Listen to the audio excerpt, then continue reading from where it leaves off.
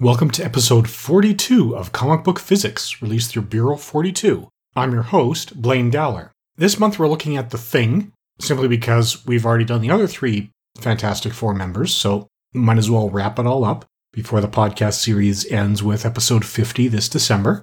So I'm not going to go over how cosmic rays change DNA and the odds of them changing all the cells in a body in a consistent way and how that's incredibly unlikely, as in infinitesimally unlikely. We'll just assume it'll never happen.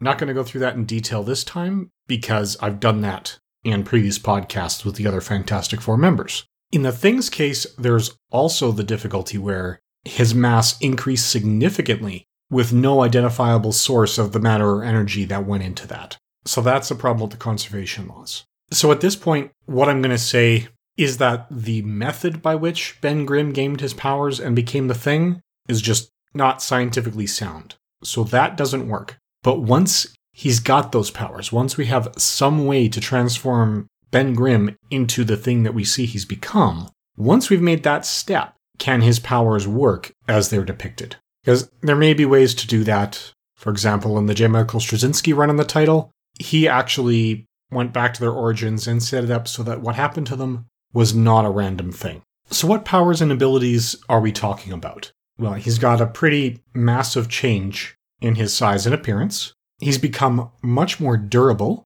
and he's remarkably strong, typically at the level where the character can lift about 85 tons above his head.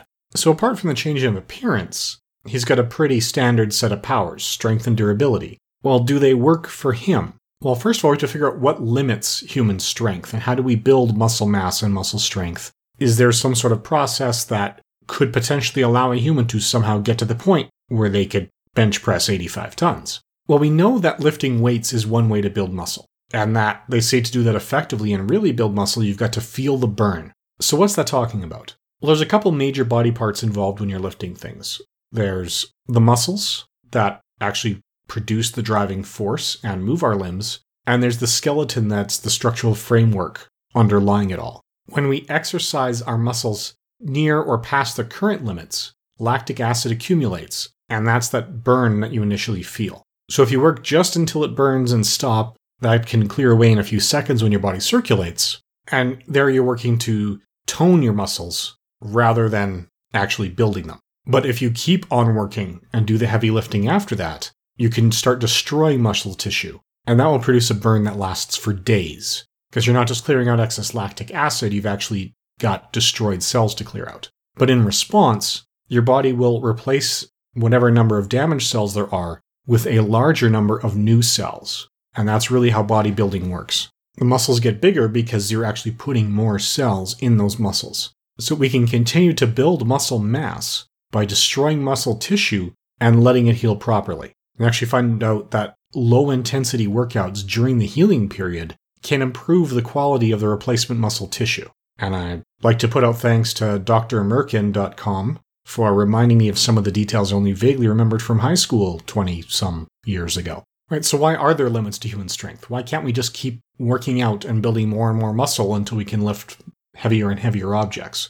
Well, how much you can lift isn't just limited by the muscles. How much you can lift is also limited by the strength of the bones they're attached to. Our skeletons can only take so much stress, and that's the other thing that limits human muscular development. So in short, Ben Grimm's super strength makes much more scientific sense than the Hulk's. The Thing doesn't just have stronger muscles, he's got an exterior layer of rocky and more durable material. We know that it makes him more durable because he's able to not only withstand bullets, but much tougher things. So it's reasonable given the amount of mass that they say he has, and the physical shape and structure of the platelets, that these plates he's covered in could be of the kind of density and have the kind of structure it takes to not just withstand impact, but to also act as an exoskeleton, kind of like having plate mail armor around his entire body. That will tremendously increase the structural support in his body, so it's way beyond a normal skeleton. With that, we can also dramatically increase the upper limit of his strength, because now his strength isn't limited by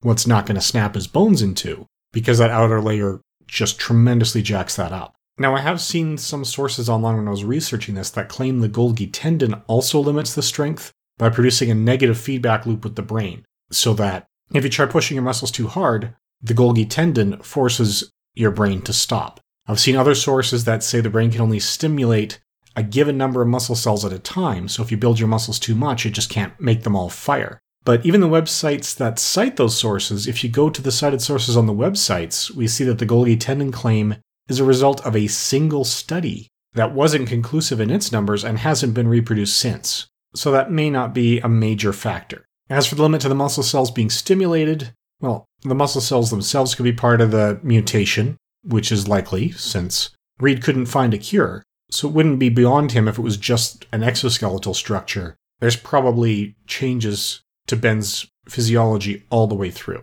So it's not unreasonable to assume that these increased muscles could be fired with the brain power he can now provide.